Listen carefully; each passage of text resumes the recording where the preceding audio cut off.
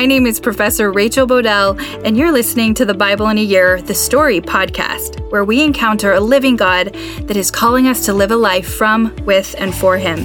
This podcast is designed to help you listen to the one connected story of the Bible and understand it perhaps just a little bit better by learning from biblical scholars that have helped me. We will read the Bible out loud and explore how the one connected story of the kingdom of God is unfolding and how we fit into that story today.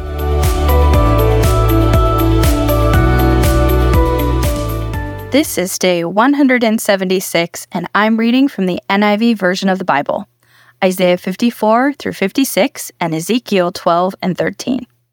Isaiah 54. Sing, barren woman, you who never bore a child. Burst into song, shout for joy, you who were never in labor. Because more are the children of the desolate woman than of her who has a husband, says the Lord. Enlarge the place of your tent. Stretch your tent curtains wide. Do not hold back. Lengthen your cords, strengthen your stakes. For you will spread out to the right and to the left.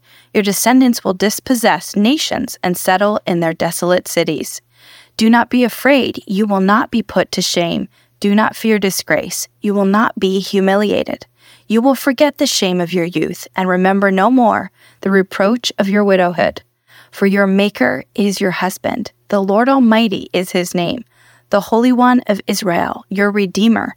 He is called the God of all the earth. The Lord will call you back, as if you were a wife deserted and distressed in spirit, a wife who married young, only to be rejected, says your Lord.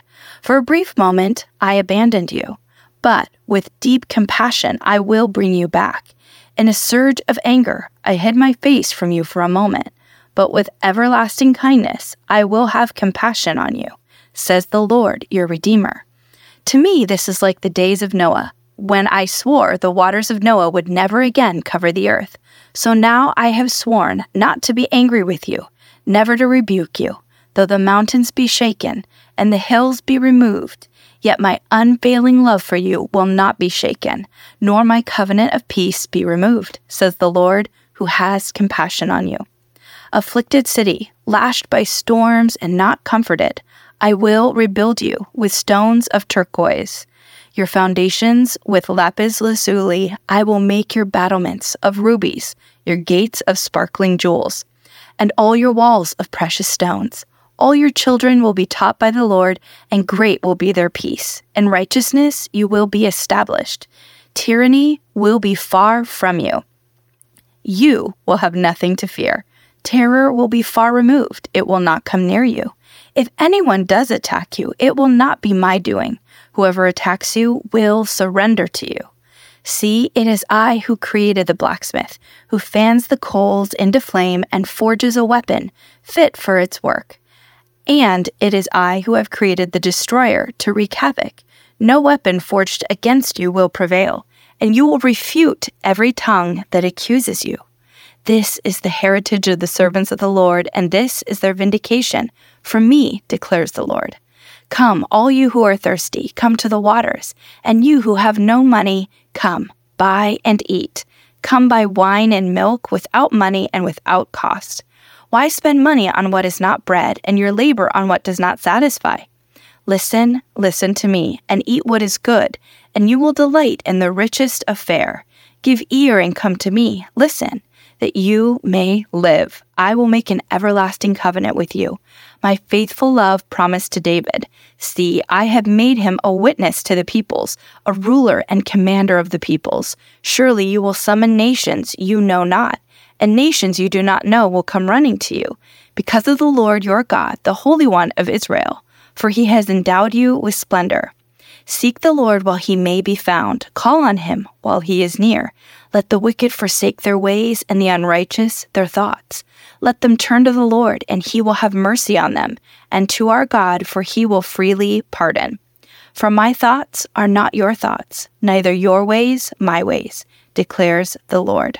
As the heavens are higher than the earth, so are my ways higher than your ways, and my thoughts than your thoughts. As the rain and the snow come down from heaven and do not return to it without watering the earth and making it bud and flourish, so that it yields seed for the sower and bread for the eater, So is my word that goes out from my mouth. It will not return to me empty, but I will accomplish what I desire and achieve the purpose for which I sent it. You will go out in joy and be let forth in peace. The mountains and hills will burst into song before you, and all the trees of the field will clap their hands. Instead of the thorn bush will grow the juniper, and instead of briars, the myrtle will grow. This will be for the Lord's renown, for an everlasting sign that will endure forever. This is what the Lord says: maintain justice and do what is right, for my salvation is close at hand, and my righteousness will soon be revealed. Blessed is the one who does this, the person who holds it fast, who keeps the Sabbath without desecrating it, and keeps their hands from doing any evil. Let no foreigner who is bound to the Lord say, the Lord will surely exclude me from his people. And let no eunuch complain, I am only a dry tree. For this is what the Lord says: to the eunuchs who keep my Sabbaths, who choose what pleases me, and hold fast to my covenant, to them I will give within my temple and its walls a memorial and a name better than sons and daughters. I will give them an everlasting name that will endure forever. And foreigners who bind themselves to the Lord to minister to him, to love the name of the Lord, and to be his servants, all who keep the Sabbath without desecrating it, and who hold fast to my covenant, these I will bring to my holy mountain, and give them joy in my house of prayer. Their burnt offerings and sacrifices will be accepted on my altar, for my house will be called a house of prayer for all nations. The sovereign Lord declares, he who gathers the exiles of Israel, I will gather still others to them, besides those already gathered. Come, all you beasts of the field, come and devour, all you beasts of the forest. Israel's watchmen are blind. They all lack knowledge. They are like mute dogs. They cannot bark. They lie around and dream. They love to sleep. They are dogs with mighty appetites. They never have enough. They are shepherds who lack understanding. They all turn to their own way.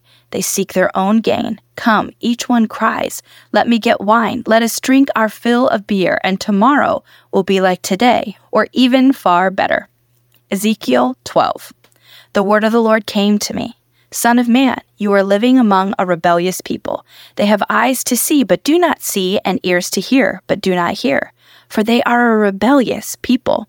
Therefore, son of man, pack your belongings for exile, and in the daytime, as they watch, set out and go from where you are to another place.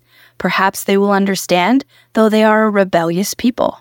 During the daytime, while they watch, bring out your belongings, packed for exile. Then, in the evening, while they are watching, go out like those who go into exile.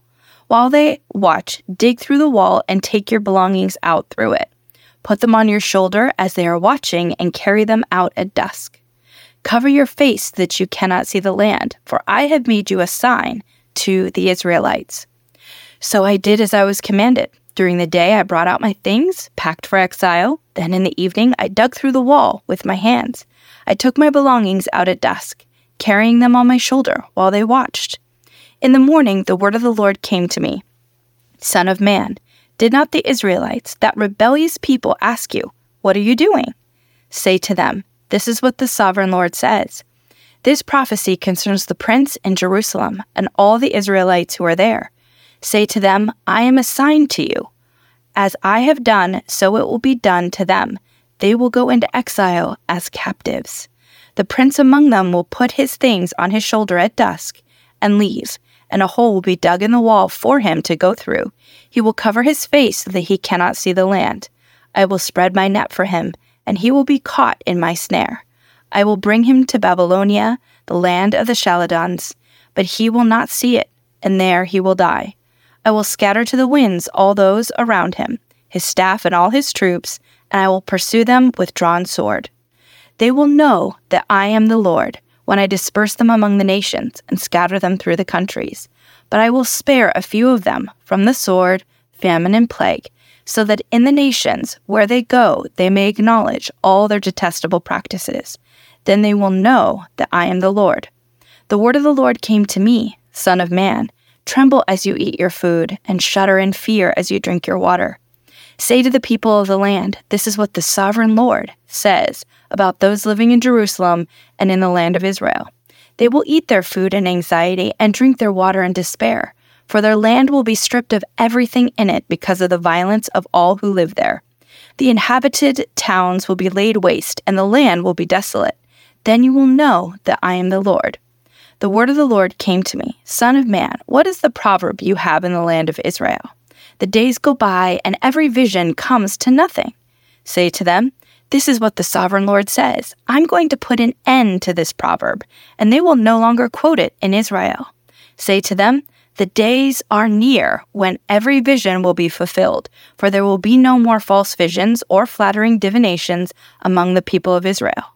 But I, the Lord, will speak what I will, and it shall be fulfilled without delay. For in your days, you rebellious people, I will fulfill whatever I say, declares the sovereign Lord. The word of the Lord came to me, Son of man, the Israelites are saying, the vision he sees is for many years from now, and he prophesies about the distant future. Therefore, say to them, this is what the sovereign Lord says. None of my words will be delayed any longer. Whatever I say will be fulfilled, declares the sovereign Lord. The word of the Lord came to me, Son of man, prophesy against the prophets of Israel who are now prophesying. Say to those who prophesy out of their own imagination, hear the word of the Lord. This is what the sovereign Lord says. Woe to the foolish prophet who follows their own spirit and have seen nothing. Your prophet Israel are like jackals among ruins. You have not gone up to the breaches in the wall to repair it for the people of Israel, so that it will stand firm in the battle on the day of the Lord. Their visions are false and their divinations a lie. Even though the Lord has not sent them, they say, the Lord declares, and expect him to fulfill their words. Have you not seen false visions and uttered lying divinations when you say, the Lord declares, though I have not spoken? Therefore, this is what the sovereign Lord says. Because of your false words and lying visions, I am against you, declares the sovereign Lord. My hand will be against the prophets who see false visions and utter lying divinations. They will not belong to the council of my people, or be listed in the records of Israel, nor will they enter the land of Israel. Then you will know that I am the sovereign Lord, because they lead my people astray, saying peace, when there is no peace. And because when a flimsy wall is built, they cover it with whitewash. Therefore tell those who cover it with whitewash that it is going to fall. Rain will come in torrents, and I will send hailstones hurtling down, and violent winds will burst forth. When the wall collapses, will people not ask you, where is the whitewash you covered it with? Therefore, this is what the sovereign Lord says. In my wrath, I will unleash a violent wind, and in my anger, hailstones and torrents of rain will fall with destructive fury. I will tear down the wall you have covered with whitewash, and will leave it to the ground so that its foundation will be laid bare. When it falls, you will be destroyed in it, and you will know that I am the Lord. So I will pour out my wrath against the wall and against those who covered it with whitewash. I will say to you, the wall is gone, and so are those who whitewashed it. Those prophets of Israel who prophesied to Jerusalem and saw visions of peace for her, when there was no peace, declares the sovereign Lord. Now, Son of man, set your face against the daughters of your people who prophesy out of their own imagination. Prophesy against them and say, this is what the sovereign Lord says. Woe to the woman who sew magic charms on all their wrists and make veils of various lengths for their heads in order to ensnare people. Will you ensnare the lives of my people, but preserve your own? You have profaned me among my people for a few handfuls of barley and scraps of bread. By lying to my people, who listen to lies, you have killed those who should not have died and have spared those who should not live. Therefore, this is what the sovereign Lord says. I am against your magic charms with which you ensnare people like birds, and I will tear them from your arms. I will set free the people that you ensnare like birds. I will tear off your veils and save my people from your hands, and they will no longer fall prey to your power. Then you will know that I am the Lord, because you disheartened the righteous with your lies, when I have brought them no grief, and because you encourage the wicked not to turn from their evil ways, and so saved their lives. Therefore you will no longer see false visions or practice divination. I will save my people from your hands, and then you will know that I am the Lord. In Isaiah, we are reading what Dr. Mackey describes as the two responses to the act of the servant we've been reading about in the last few chapters. The servant is the one who will die and live again. Here we read how one response to this servant is to be a servant, to become a seed.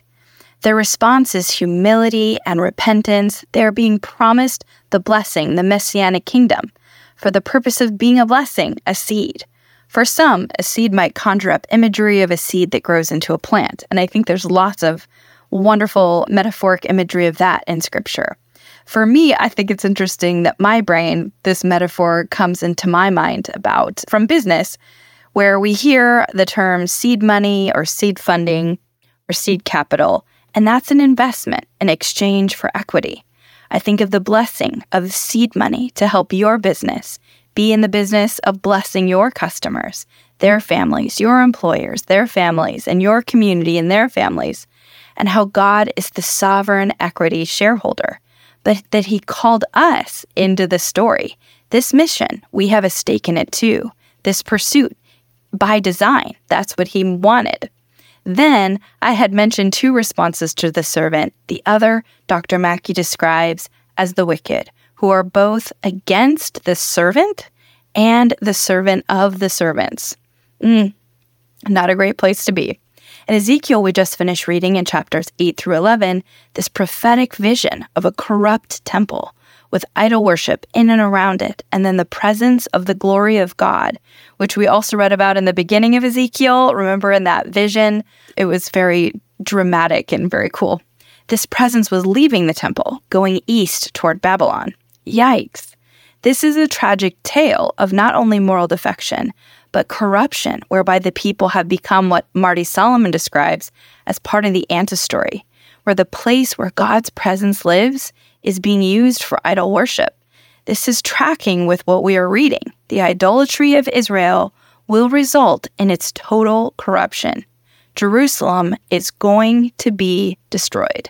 And while it might look like God's presence leaving this place in abandonment or desertion, notice God's presence is moving in the direction towards the place where His people are being and will be captives in exile. He's going with us into exile. So even in judgment, He's going with us. There's just something so amazing about that. That's something to hold on to, in my opinion. It just goes back to the point we made a few days ago, where two truths coexist. God is slow to anger, He's compassionate, and He also cannot let evil endure, and He is the judge. In my doctoral research, I remember coming across this idea of a paradox, and sometimes we found it in ethical behavior. I was very curious about this. So a paradox is when two statements or ideas are both true at the same time, but they seem absurd or as if they cannot exist at the same time.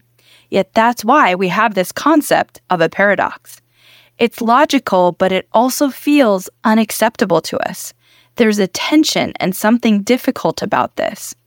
I know from social psychology research of consumer behavior, as humans, we are often driven by the consistency principle, meaning we want our thoughts and feelings to be aligned, or two feelings or two thoughts.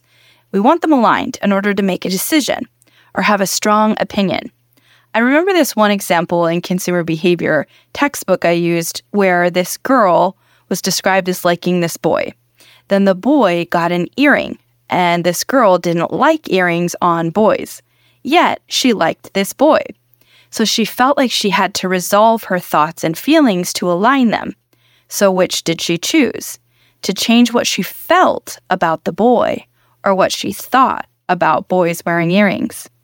So the premise is that we have to choose, and we have to have our thoughts and feelings aligned. I'm not sure if it's hard for every culture or every personality, but I find that it's difficult, yet what the scripture keeps pointing to regarding the nature of God. He is both slow to anger, compassionate, and loving, but He also hates a dislocated heart, one that's hard, full of idolatry and adultery, violence and injustice. God cannot and will not let evil endure. I'm not sure about you, but I feel my thoughts and feelings want to wrestle with this. Well, which one is more important? Which one should I be practicing? When? When is there one or the other? Can these be prescribed or always known, the if and when? Anyway, but then I realized my line of questioning is looking for certainty, control, prescription, not surrender, and faith to hold fast. These two very clear and patterned out things about God's nature. He is slow to anger and compassionate.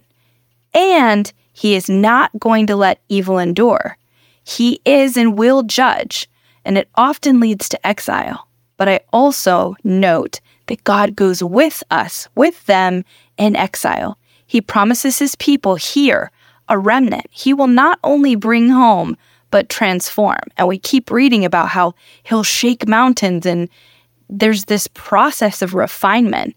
And in it, somehow, God moves and transformation happens, removing a heart of stone and replacing it with a soft heart of flesh, one that can shema, we've been reading. Then Dr. Mackey describes how in the chapter we read today, chapter 12, all the way through 24, we read 12 and 13 in Ezekiel today, are specific judgments of Israel, after giving the glimmer of hope that is and remains a true thread. I think even more so in chapters 12 and 13, the emphasis is on the leaders of Israel, especially the spiritual ones. We see this repeated message against pretending you are giving God's message. Because remember, a prophet is not a fortune teller, but a person selected by God to give a message, a word to a specific people in a specific context and time. These prophets were acting that were described more like fortune tellers, and chapter 13 calls them out for giving messages that were framed as if they were from God, but they were from these influential leaders' imaginations. It's being described as a whitewashing of a wall. It's not just that the lies are distracting, but as Ezekiel is sharing here, it is because it ensnares and encourages the wicked to not turn from evil and to continue their drift and moral defection. And this one got me. It also disheartens the righteous. How often have you felt disheartened when we have read in the media about another Christian leader who has made some grievous mistake in and through their positions of influence? I don't know about you, but I find it disheartening. More parables and allegories of judgment against Israel to come tomorrow from Ezekiel. So much to reflect on in our own hearts and our own lives and in how we do things.